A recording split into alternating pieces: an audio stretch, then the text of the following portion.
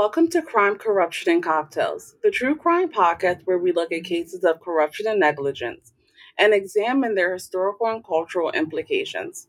Today, I am drinking a peach margarita. What are you having, Jenny? I'm drinking an apple martini, and on today's episode, we're closing out our International Case Month by looking at the hundreds of murdered women and girls in Ciudad, Juarez, Mexico. In the 1990s, the international media began reporting on the violence faced by women in the area.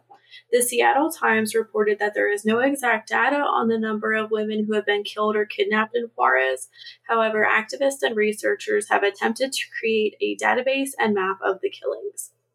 According to reports by Amnesty International, the Northern Border College, and others, there is a pattern of gender-based violence and sexual abuse in many of the 400 or so killings of women in Juarez between 1993 and 2005. In 1993, the bodies of young women, sometimes as young as 13, many showing signs of rape, beatings, and mutilation, began appearing in the desert on the outskirts of Juarez, Mexico, a city of 1.4 million just across the border from El Paso, Texas. In many cases, they disappeared from the streets in broad daylight. The violence has continued on, and from 2018 to 2021 alone, the city recorded 491 homicides where women were the victims.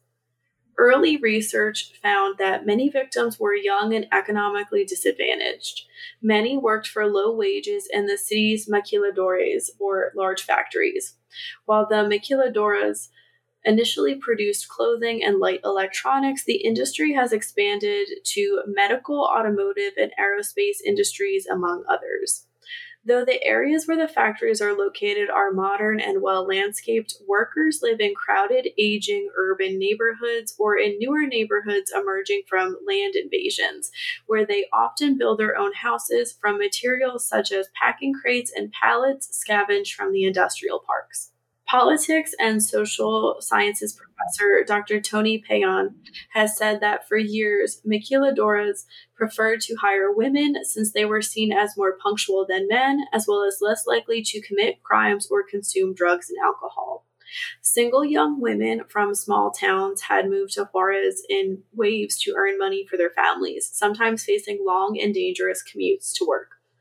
According to researcher Jessica Livingston, this migration of women created, quote, a new phenomenon of mobile, independent, and vulnerable working women, end quote, in cities like Juarez. These factories are widely known for their cheap labor and their exploitative conditions. Despite the expansion of the maquila industry, Juarez still remained a relatively poor and underdeveloped city, lacking infrastructure in some parts, such as electricity and paved roads.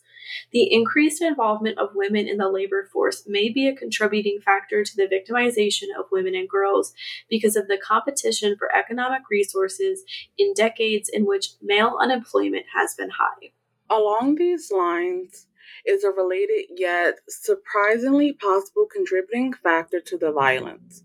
The implementation of the North American Free Trade Agreement in 1994 resulted in the expansion of the maquiladora industry and created new opportunities for employment for women outside of the home and in the factories. The availability of cheap labor made it attractive for business owners to open factories in Mexico, and the availability of cheap employment attracted many, especially women, to border towns such as Juarez.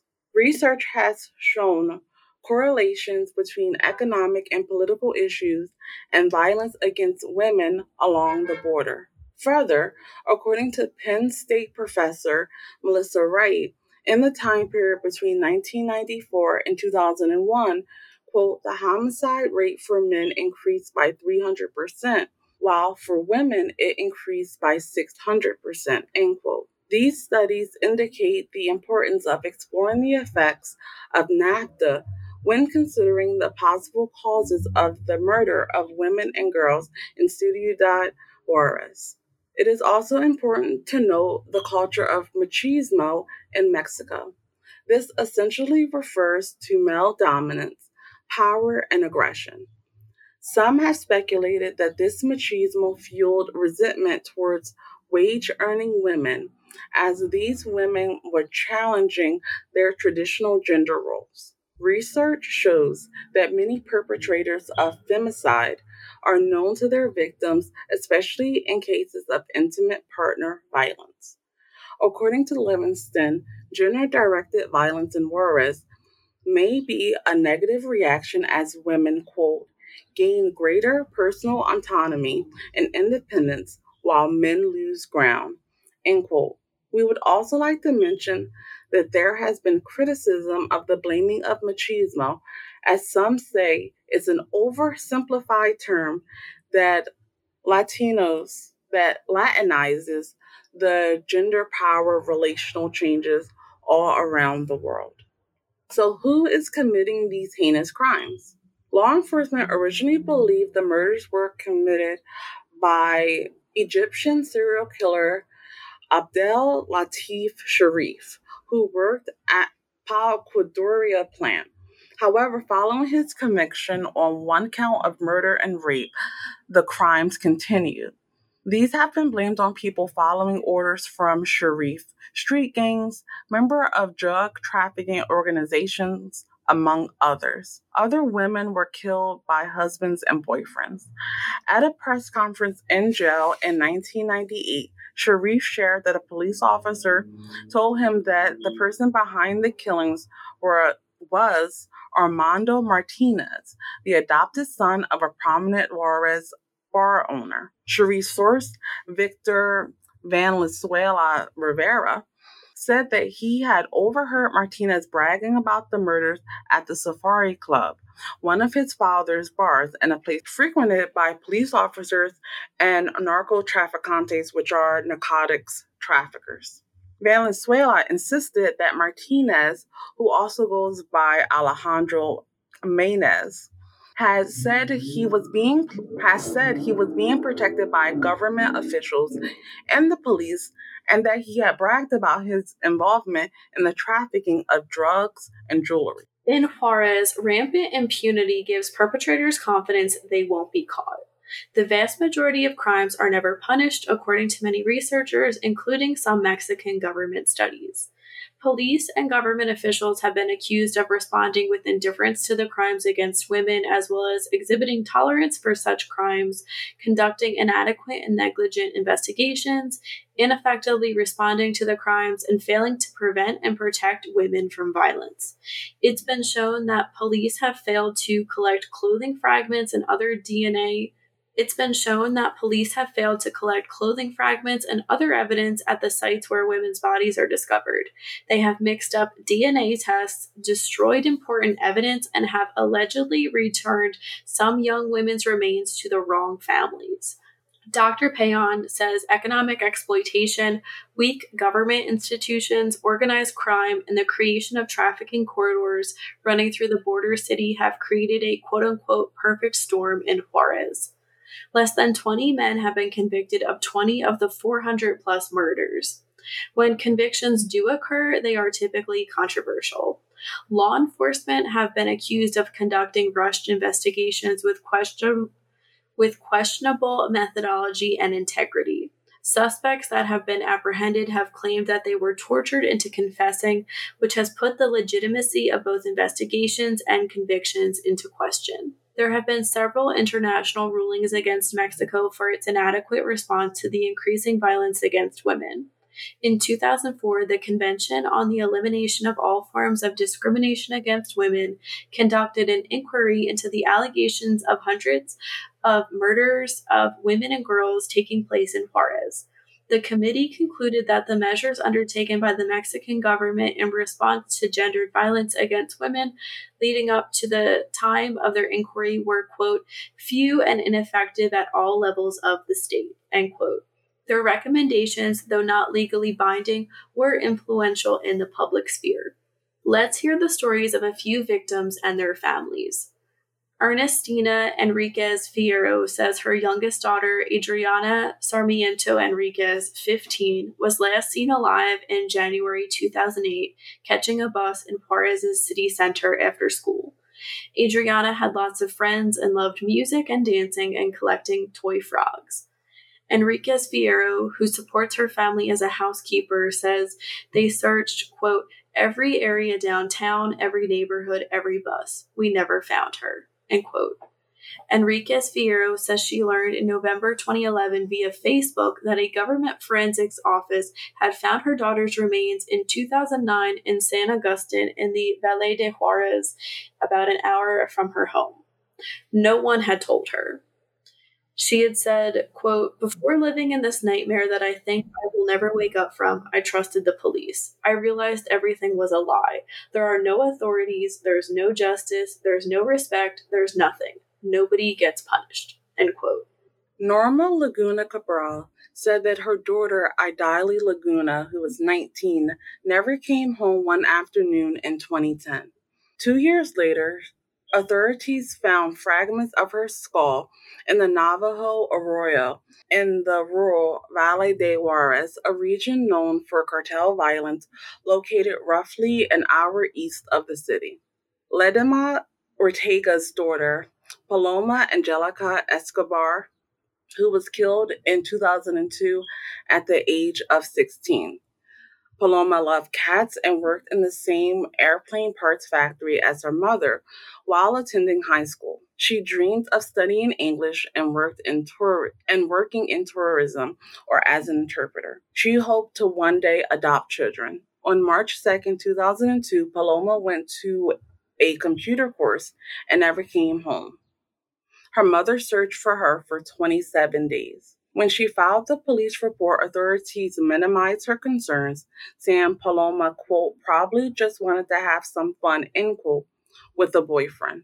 Activists, both local and global, have protested the culture of economic inequality, impunity, and misogyny that enabled violence against women in Juarez. In 1999, a group of feminist activists founded Casa Amiga, Juarez's first rape, crisis, and sexual assault center. The center works to provide women in Juarez with a refuge against violence, therapy, legal counsel, and medical attention. In 2002, a social justice movement named Ni Una Más, which in Spanish means not one more, was formed to raise international awareness to violence against women in Juarez. Participants demanded that the Mexican state implement strategies that prevent violence against women, including murder and kidnappings, and that the state conduct competent investigations on crimes already committed. In 2004, the largest ever Solidarity March across the border in El Paso, Ciudad, Juarez occurred, drawing 5,000 to 8,000 people from around the world. Nuestras Hijas de Regreso a Casa AC, which in Spanish means our daughters back home, also formed in response to the violence against women in Juarez. The organization has also worked to bring domestic and international media attention to violence against women in Juarez. Veronica Corcado, director of the Municipal Institute of Women, located in downtown Juarez, says the agency has been working on a series of initiatives to increase safety there. This work has sadly turned out to be quite risky. In 2010, Maricela Escobedo Ortiz was assassinated by a shot to the head at point-blank range while demonstrating for justice in front of the governor's palace in Chihuahua after the killing of her 16-year-old daughter, Ruby Marisol Freire Escobedo. Feminist poet Susana Chavez, who coined the protest cry, "Not One More," was found strangled in 2011, her left hand severed. And in January 2020, feminist artist Isabel Cabanillas de la Torre, 26, was found shot to death in downtown Juarez. In summer 2021, the new $3.5 million Fiscalía Especializada de la Mujer building in the Salvacar neighborhood of East Juarez will house 8 detectives and 15 prosecutors already trying to clear a backlog of more than 200 cases. This was built for detectives to investigate crimes against women. That same year, a quote-unquote gender violence alert was issued due to the number of homicides and cases of violence against women. The violence and murders continue in Juarez to this day, as do the protests. Del, what are your thoughts on these killings and the police response? I think that it is very, very sad state of the culture in Juarez that there is such a increased amount of violence, especially when you consider that it is increasing because women are gaining more equality and more freedoms through their economic improvements.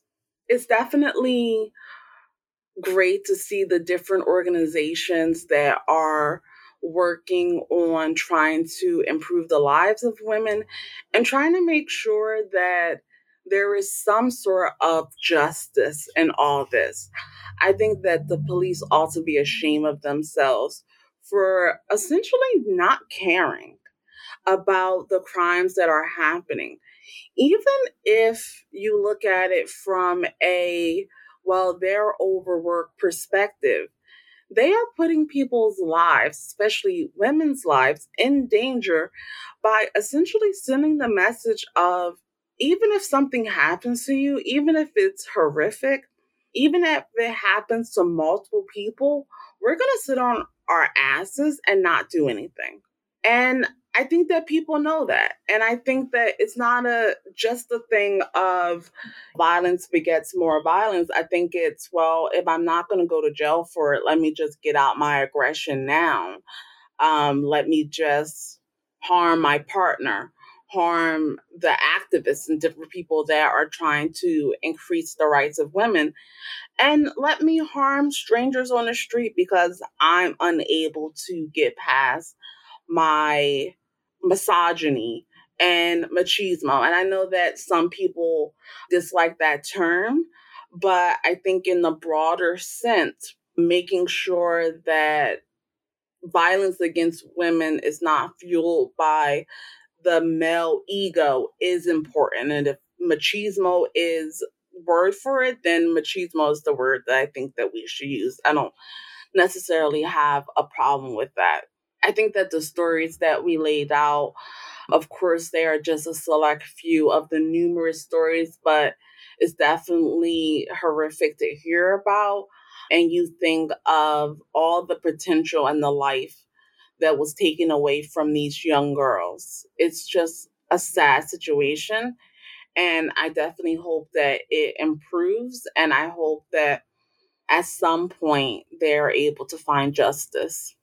What about you?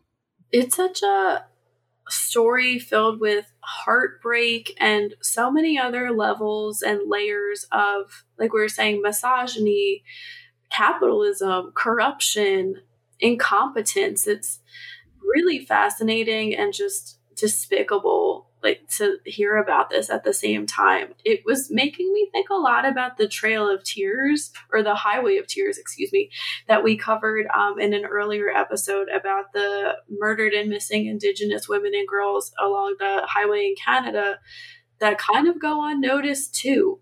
But I feel like this is like to the nth degree. I mean, can you imagine 400 people going missing in like a 10-ish year period and no one doing anything? It's horrible. Hearing the police response, to think that they brought the remains to the wrong person, I can't even imagine how painful that is for the already traumatized families. And we are going to talk about the mothers and the families in a minute. It is really nice to see these people come together.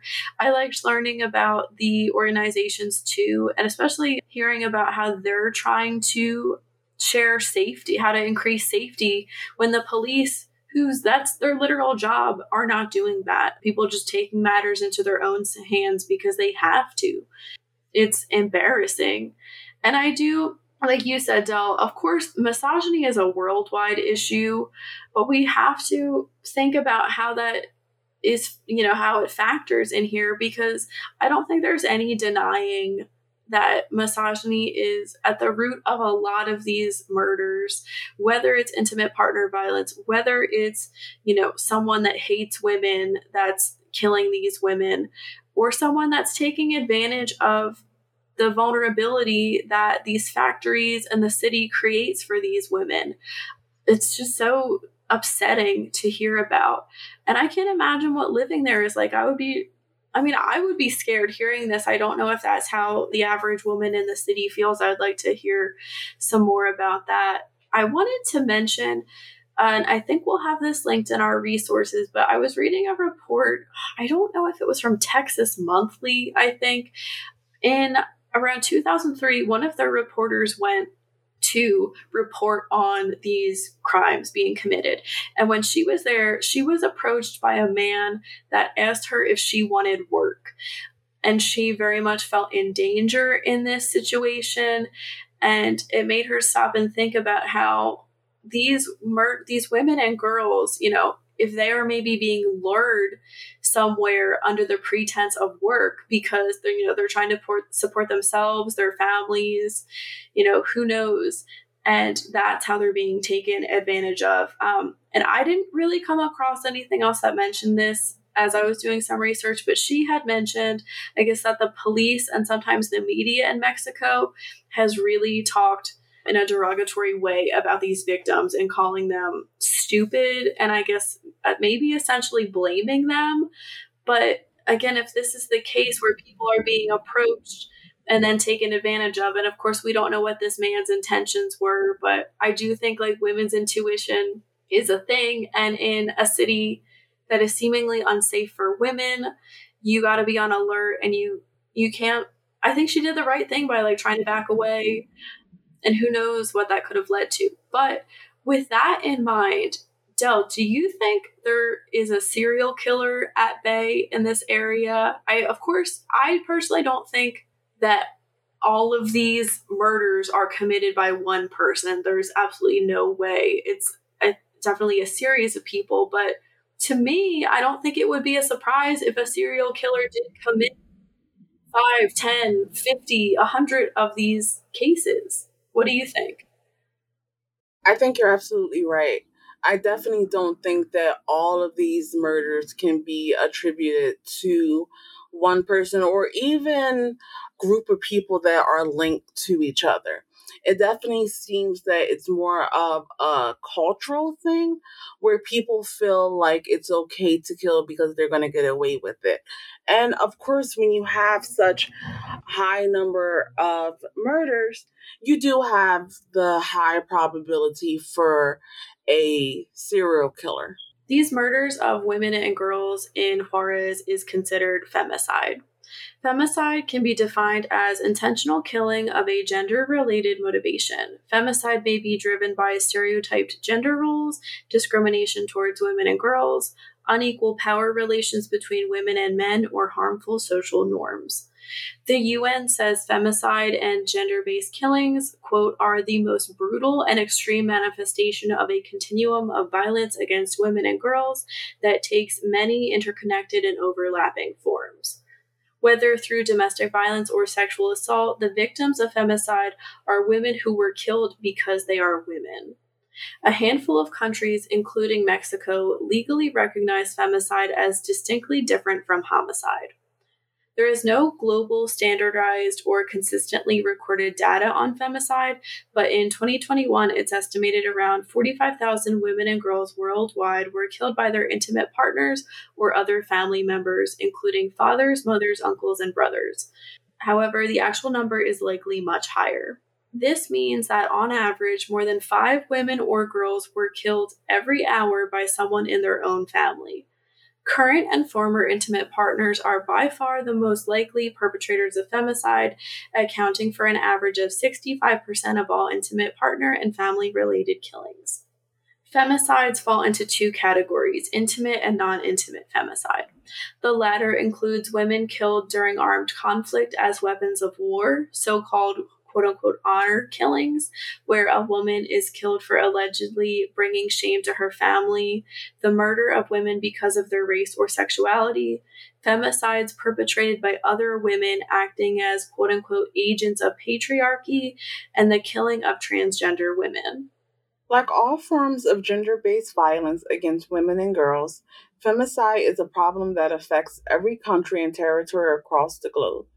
According to a UN report, in 2021, Asia reported the largest number of female intimate partner and family related killings with an estimated 17,800 victims. There continues to be significant limitations in data and information on gender related killings of marginalized groups. Gender based killings can and must be prevented through primary prevention initiatives focused on transforming harmful social norms and engaging whole communities and societies to create zero tolerance for violence against women, early intervention and risk assessment, and access to survivor centered support and protection, as well as gender responsive policing and justice services. An acknowledgement of the misogynistic nature of these crimes, but also that there will be more accurate data collection that can in turn lead to better policy and practices that protect women. National experience, for example, in South Africa strongly suggests that substantive and sustained decreases in femicide can be achieved through comprehensive laws and policies aimed at preventing gender-based violence against women, firearms control legislation, and activism of women's rights and community-based groups. Tell, any thoughts on these statistics that we mentioned? I mean, they're definitely not surprising.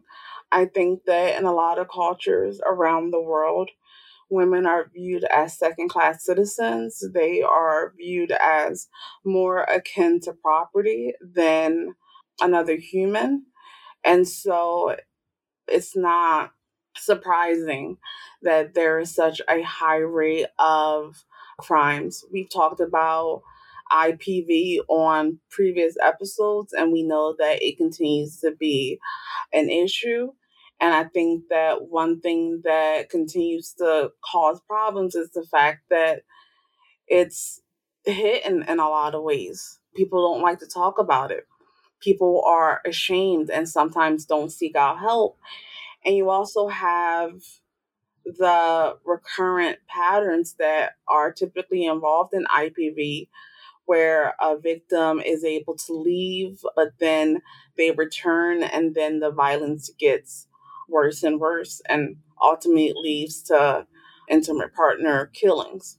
I think that one of the biggest things when it comes to prevention is that education piece.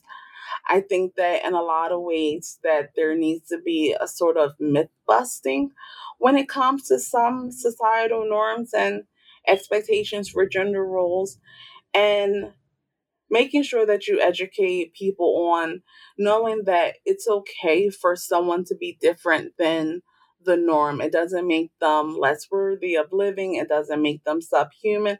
It just makes them their own unique person that deserves respect and definitely deserves their right to continue to live. What about you? I was kind of surprised by some of these numbers, but like you said, it's not that shocking. The number, I mean, I know we said that it's much higher, but 45,000 seemed kind of low to me. But like we said, it's probably much higher. I thought hearing how what falls under non-intimate femicide was kind of interesting, especially when it included women being killed during armed conflicts as weapons of war. I thought that was really fascinating, and it's not something I often think about. Or women killing other women acting as agents of patriarchy. I mean, that definitely happens. I don't know too many cases of that, but it's kind of something I want to look into now.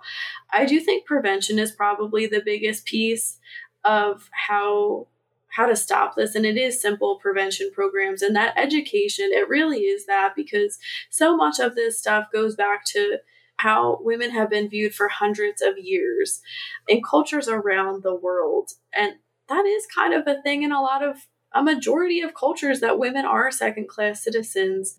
I think of course, this is obvious, but having these laws, like, I don't know, like Violence Against Women Acts, is really important, and taking cases of intimate partner violence seriously so that these people cannot go and reoffend, or, in America, that these people can't go and buy deadly weapons. It's obviously not something that can be fixed in a day, in a year, whatever. This is something that it really takes everybody working hand in hand, as like cheesy as that sounds. But I think we all kind of have a responsibility to support people that we know support women in our lives that are experiencing violence or, harassment of any kind, men on educating themselves and calling out people in their lives that do uphold these horrible standards and are maybe more violent and aggressive towards women. We all have a role to play. And like we were saying, like it is as simple as just like supporting someone or telling someone like, why are you saying that? Or why are you treating her this way? Because that stuff spirals. And like you said, Del, we've talked about domestic violence, intimate partner violence on here dozens of times, and it has shown to be, it's a cycle that needs to be stopped. And I think one of the important pieces is also making sure that men check other men, right? Because there's only so much change that can happen if only 50% of the population is talking about it. And I think that men would be much more receptive to another man saying, like, hey, what you just said was out of line, or hey, we don't treat women like that. We don't talk about women like that. I think that men would be much more responsive to that and would actually cause them to think like, oh, okay, maybe I should change my mindset on this. Maybe I should frame this in a different way. And I think that that could reduce the kind of culture around how men speak about women and really help to, in the minds of misogynistic men and women, really see women as equal and not deserving of maltreatment. We talked a little bit about mothers and family members having to do a lot of this police work themselves. The mothers of missing and murdered women and girls in Juarez have said that the police do not help them and they feel that it's up to them to find their daughters. Perla Janina Reyes Loya, whose daughter Jocelyn Calderon Reyes has been missing since 2012 when she was 13 years old. And Perla said, quote, authorities deny femicide. They don't respect women's rights. They always try to cover this up. They say nothing's happening, when in fact our daughters have been missing for years, end quote. Like we said, authorities have been indifferent, insensitive, and even hostile toward the victims' families, who are often subject to harassment and threats.